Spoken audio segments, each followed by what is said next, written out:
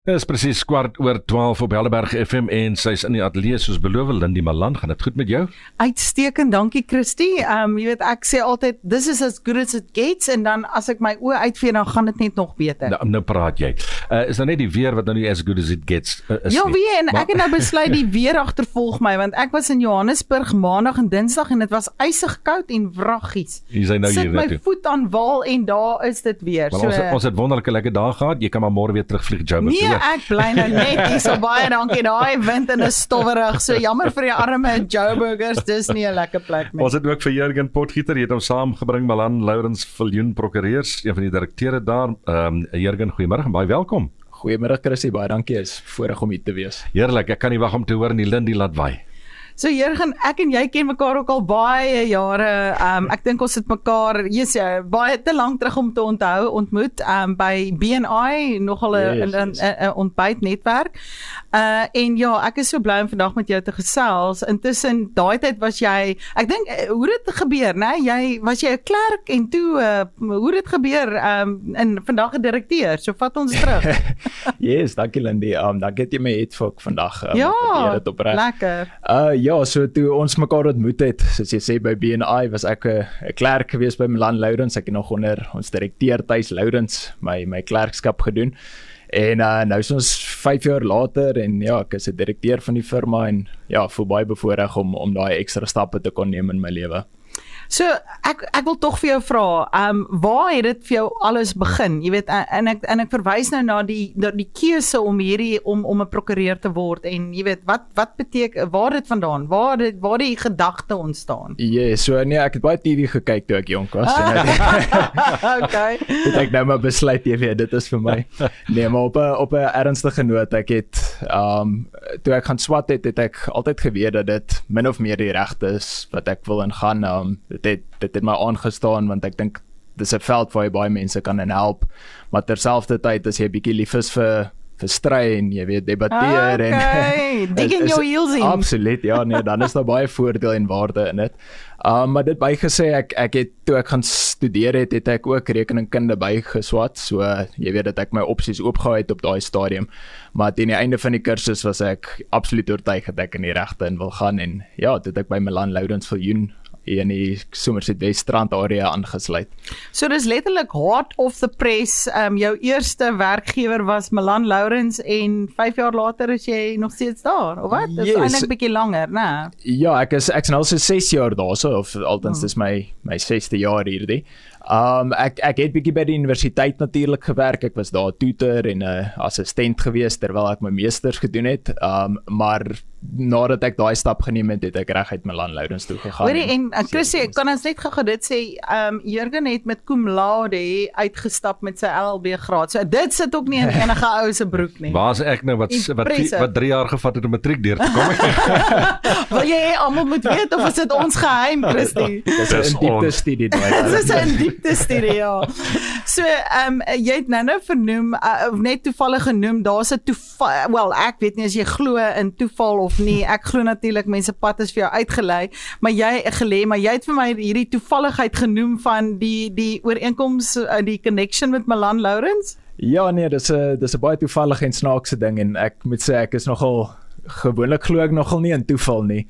En die dag wat ek gebore is, wat nou 7 Januarie 1991 is toevallig dieselfde dag wat Daantjie Malan, wie nou nog 'n direkteur by Malan Lourens is, vir Eunice, wat hy die firma begin het. Op die dag van jou geboorte? Op die dag van my geboorte, ja. En dit is nou letterlik 32 jaar gelede, so nou weet ons ook almal hoe oud jy is. Ja, sy net, ja. So, it was bound to happen, as jy weet, ek hou van net om te dink oor die toevalligheid, maar tog nie. Ja nee, het lyk my dit is maar die geval gewees, niemand anders sou my gevat het as dit.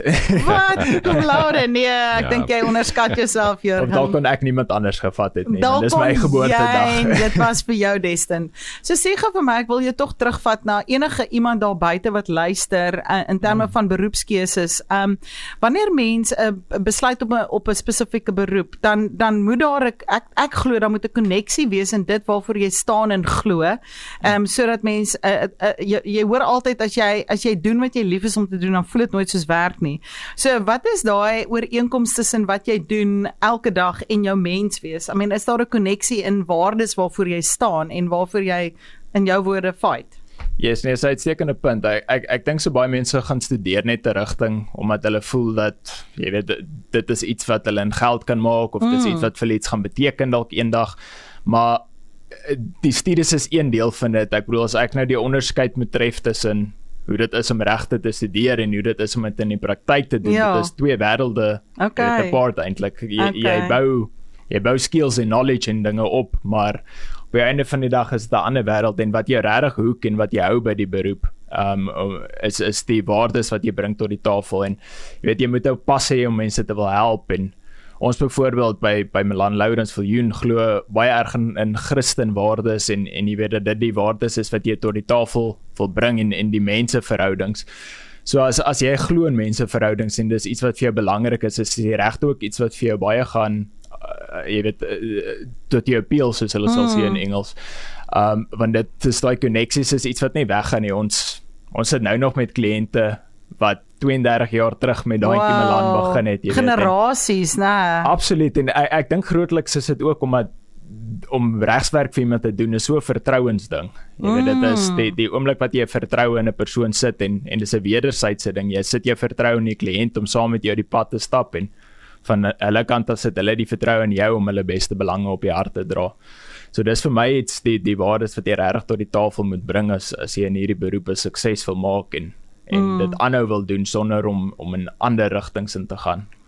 Ja, jy weet, ek dink aan Simon Sinek en daai start with why. Jy weet, en as daar 'n koneksie, want I mean, jy weet wat jy doen as 'n prokureur en jy word geleer hoe, maar dis regtig daai koneksie met why do I do what I do? Wat is die significance en die onderliggende doel of cause of purpose in terme van en ek dink wat jy gesê het is vir my so mooi. Jy weet, ek is hier om mense te help en we're in this for the long game.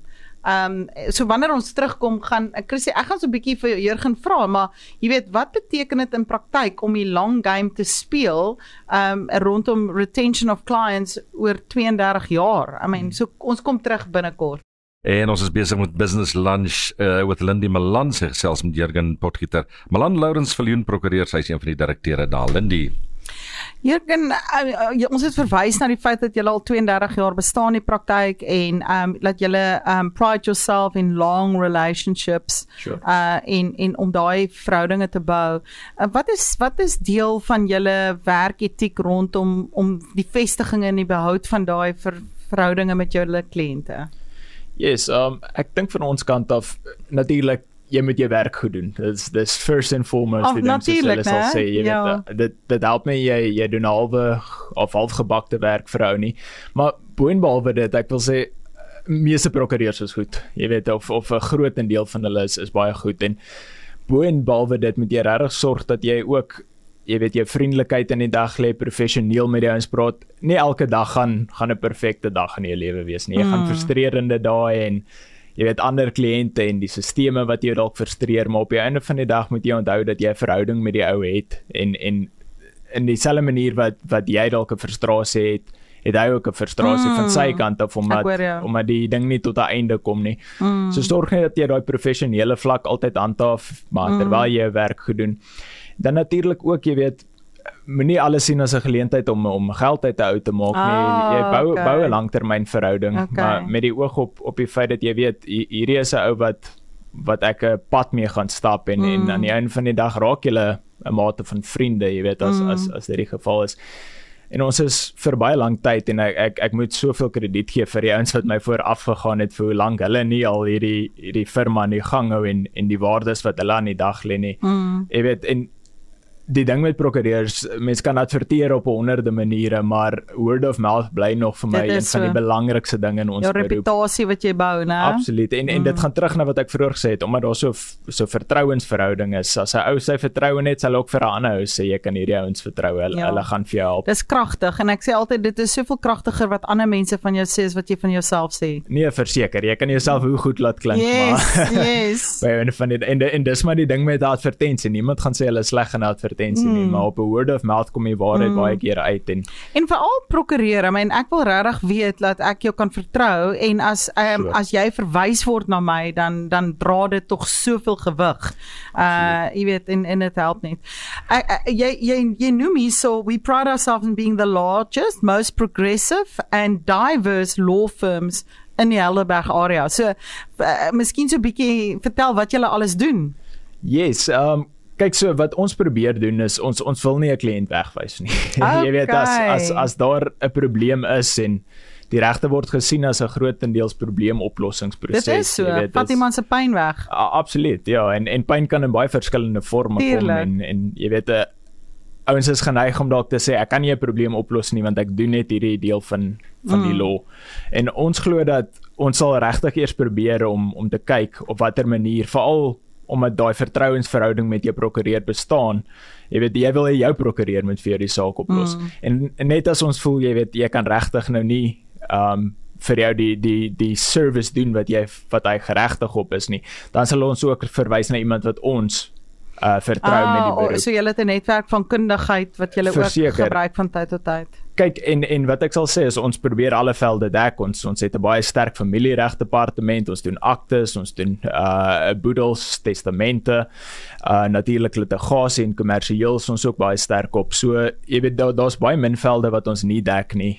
Maar as dit iets is soos byvoorbeeld die registrasie van 'n trademark, is daar ouens wat ons spesifiek weet. Jy weet, hierdie ding intellektuele, soos intellectual property, daai tipe van goed, dan dit raak nou 'n bietjie meer gespesialiseer. Absoluut, en dit sal dan iets is wat 'n ou baie keer uitsluitlik amper doen, en ons het ouens wat ons weet ons kan vertrou daarmee, maar ons sal jou first and foremost, first point of call, yes, absoluut.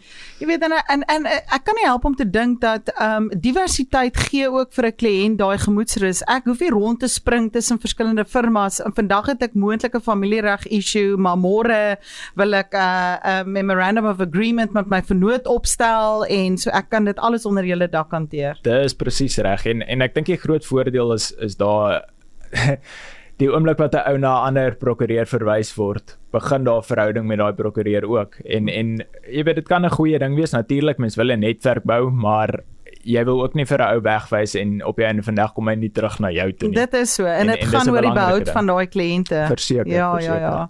Ek is so opgewonde, Christie, want weet jy, hier is regtig 'n firma wat ek dink eintlik wel bekend is, en ek wil terugkom na is daar 'n hoogtepunt wat vir jou uitstaan in die afgelope 5-6 jaar? Ek weet nie, ons het almal wat goed wat ons celebrate. Is daar iets wat, as ek dit vir jou vra, jump to mind? Kyk, as ek van my persoonlike oogpunt moet afsê, sal ek net sê om deel te vorm van die bestuur van hierdie gesogte firma, jy weet dit. Ja. Ek's nog nie lank in die bedryf nie, maar hierdie ouens, soos ons vroeër bespreek het, hulle het begin toe ek gebore is, en om net deel te kan vorm van 'n firma met so sterk reputasie, is vir my 'n absolute voorreg, en ek voel baie geseën dat ek deel kan vorm. Ja, jy weet, Christie, en Simon Sinek in sy boek The Infinite Game of Business praat van the longevity of business and building a business of legacy, en die feit dat ons almal daar buite moet eintlik altyd na jou besigheid en jou praktyk kyk in terme van die jare vorentoe, en kry ons dit reg om deurlopend aan te pas by die behoeftes van ons kliënte en saam met ons kliënte te groei, en dit klink so vir my asof dit presies is wat daar by julle gebeur. Nee, absoluut. Kyk, ons is mos nou besig met Wills Week, so alles gaan oor succession in Wills, en hierdie is eintlik maar wat dit ook is. Jy moet 'n succession plan hê. Jy weet, gaan van die een na die ander, en hoe die ouens oorgee ook na nuwe vennote toe, byvoorbeeld by ons, so ook gaan ons met die kliënte pad aanhou stap, en dit is my die belangrike ding wat ons moet handhaaf. Okay. Christie, wanneer ons terug is, praat ons nog lekker met Jurgen so vir oulaas. So laaste 7 minute of so van Business Lunch with Lindie Malan. Lindie. Jurgen, ek wil graag vir jou vra, ek weet dat julle baie kommersiële werk doen, maar ek wil tog vir jou vra, is daar iets spesifiek wat jy op hierdie stadium wil beklemtoon rondom something current wat julle doen vir die voordeel van die luisteraars? Sure. Ek dink die ding met kommersiële werk is, dit gaan grotendeels oor behoorlike ooreenkomste opstel, kontrakte opstel vir 'n ou.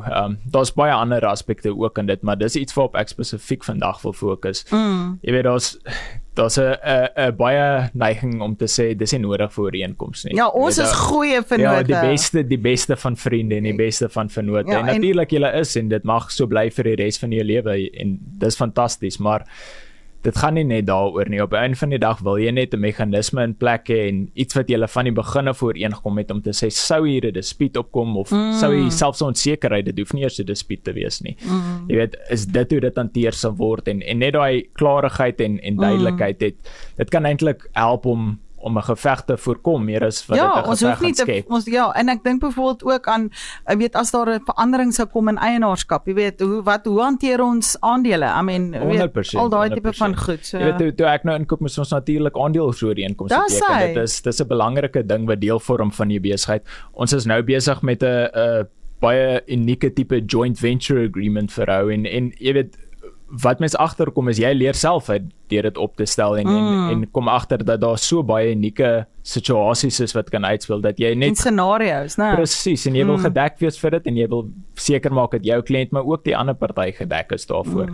En dis 'n lekker deel van 'n ooreenkoms, hoef nie 'n verloorder te wees soos wat daar gewoonlik in litigasie is. Ek hoor jou, maar ek hou van wat jy sê, ons kan die geveg voorkom deur net logies te wees en van die begin af die reëls.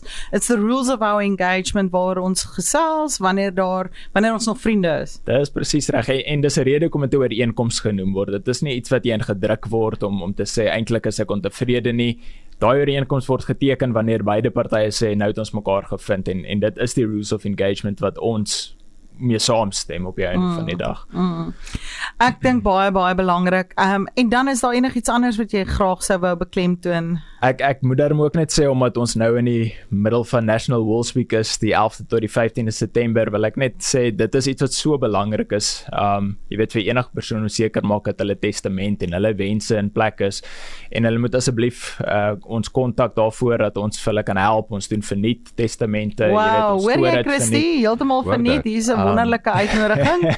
So asseblief, maak seker dat julle daar kom en dat julle net die proses behoorlik verstaan en ons hoop is maar net vanaf dat ons 'n verhouding met jou kan bou. Selfs al is dit 'n nuwe kliënt, glad nie 'n testament het nie. Dis so 'n belangrike ding dat ons dit verniet sal doen en verniet sal doorvee sonder enige verwagtinge. Jy weet net soos met die kommersieel, ons voorkom sommer die gevegte wat later kom as pappa nou hemel toe is en jy weet presies. en onthou dis nie pappa wat dan beklei ongelukkig nie. Nee, dit is die mense wat agtergelaat word. Agterbly, ja. So dis die beste ding wat jy kan doen om hulle gevegte ook te voorkom is maak seker dat jou wense behoorlik gedokumenteer is. Ja, jy weet en ek kan nie help om te dink dat risiko en goed wat verkeerd gaan is eintlik so deel van ons alledaagse lewe en tog spandeer ons nie naaste by genoeg tyd rondom die beplanning daarvoor nie, reg? Verseker, en beplanning beteken voorkoming baie van die tyd en jy weet, dit is hoe belangrik dit kan wees om, as jy iets behoorlik in plek het, dan hoef jy nooit daaroor te veg of daar te worry nie, want jy weet op die einde van die dag is hierdie ding gedek. Doen julle ook eenvoudige goed soos oor 'n voorhuwelikse kontrak? I mean, byvoorbeeld, dis ook 'n vorm van 'n ooreenkoms, reg? 100%. Nee, ons familieregdepartement doen dit verseker. Ons jy weet kan vir jou al jou opsies uitspel sodat jy weet wil jy met aanwas sonder aanwas is daar spesifieke bemakings wat jy wil doen. Baie ons is so onseker van wat vir hulle beskikbaar is. So wanneer jy gaan trou, moet dit eintlik een van die eerste stappe wees. Voor jy nog jou caterer bel moet jy al weet. Ja, dis jy weet en mense weet dis altyd daai ding van maar ons beplan nie om te skei nie. Wat? Ons is dan so lief vir mekaar. Dis wat ek nou vir Jurgen wou sê. Dis nou een van daai kontrakte waar daar definitief nog steeds beklei gaan word na die tyd. Maar ek sê, hoe stel jy daai kontrak op nie? Dit is presies. Daar word beklei wanneer daar egskeiding is. Nee, dit gaan so wees. Jurgen, ons het nou nie meer baie tyd oor nie, maar ek wil tog vir jou vra, waaroor is jy opgewonde in terme van die toekoms? Waarna sien jy uit? Ek dink, is 'n interessante vraag, maar ek dink iets wat my altyd aanstaan is, hoe meer jy met mense praat, hoe meer kom jy agter, daar's eintlik so baie ouens daar buite wat dieselfde dink. En jy is nie alleen in jou denkwyse en wat jy wil bereik in die lewe nie, en eintlik wil almal na dieselfde gemeenskaplike doel te werk. Hulle is dalk net te bang om vir mekaar dit te sê, jy weet. En maak oop na mense, engage met hulle en jy sal agterkom dat ons almal is eintlik op hierdie planeet om saam te werk na dieselfde doel toe. En wat is dit? Ek dink is om sukses te bereik verseker is een van die belangrike dinge, maar ook net om in samesyn te lewe. Jy weet, ek dink nie almal is daar uit om te beklei nie. Daar is uitsonderings. maar jy weet die algemene doel van ons is eintlik net om in 'n vreedsame wyse saam te bly en soos hulle sê daar's natural rules of engagement in ons samelewing, maniere hoe jy met 'n ou behoort te werk en as almal dit gedoen het sal dit dalk nie plek gewees het vir prokureurs in hierdie wêreld nie. Maar hoe meer jy met jou eie kliënte praat, maar ook selfs met 'n teenkant kom jy agter dat ons almal probeer na dieselfde ding te werk en net hierdie natural rules of engagement met mekaar uitsorteer. Dis wonderlik. I mean regtig, Jurgen oortuig my van iemand Jurgen wat regtig glo in daar's nog 'n basiese goedheid in alle mense en eintlik diep in ons hart wil ons almal ek dink welvaart beleef, ons wil rustigheid en vrede ken. Yes. Jy weet 'n sense of a well-being kan ek nou maar sê. Son moet oor almal van ons skyn. Die son, laat die son oor almal gaan. Dis 'n mooi hoop vir die toekoms, reg. Veral vandag is dit so ja. Okay. Weet jy, ek wil tog vir jou vra, sê tog vir die luisteraars waarom julle te kontak, waar is julle kantore, waar kry mense julle? Yes, so ons het so skuins oor kan die Somerset Mall is daar paardevlei, is 'n groot plek. Ek dink baie ouens sal vertroud wees daarmee. Ons het daar 9B Gardner Williams Avenue, net so skuins af van die hospitaal Boesamet af.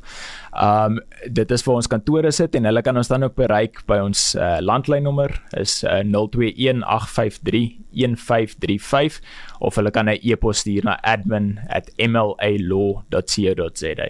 So maklik soos dit. En op sosiale media seker ook, né? Yes, ons is oral op Facebook, op Instagram, al die dinge betrokke. Malan Lourens en Viljoen Attorneys. Wanneer is dit Malan Lourens, Viljoen en Potgieter Attorneys? Nee, wat Potgieter is te lank vir dit. Dis 'n lang kontrak om op te stel dan. Niemand het sulke groot karre nie want hulle brand hulle karre hoor. So daar sien hulle het nie sulke lang karre nie. Net so. Ek moes nou 'n bietjie met jou spot. Jurgens, ek wil net vir jou en jou vennote baie seën toewens. Weet ek hou daarvan om met julle werk na julle te verwys, maar ek wil tog vir julle net alles seën toe bid. En mag julle groei van krag tot krag en jy besiel my in terme van integriteit en 'n value-based praktyk. So baie sterkte en alles seën vir julle. Ag baie dankie Lindie en weer eens dankie dat jy die geleentheid vir my gegee het om vandag hier te wees. Lekker om jou te gehad en Jurgen sterkte ook vorentoe. En Lindie, ons sien mekaar volgende week. Ons sien mekaar volgende week. Ek beloof weer om almal te verras met 'n interessante gesprek. Kan nie wag nie. Baie dankie, sien jou dan.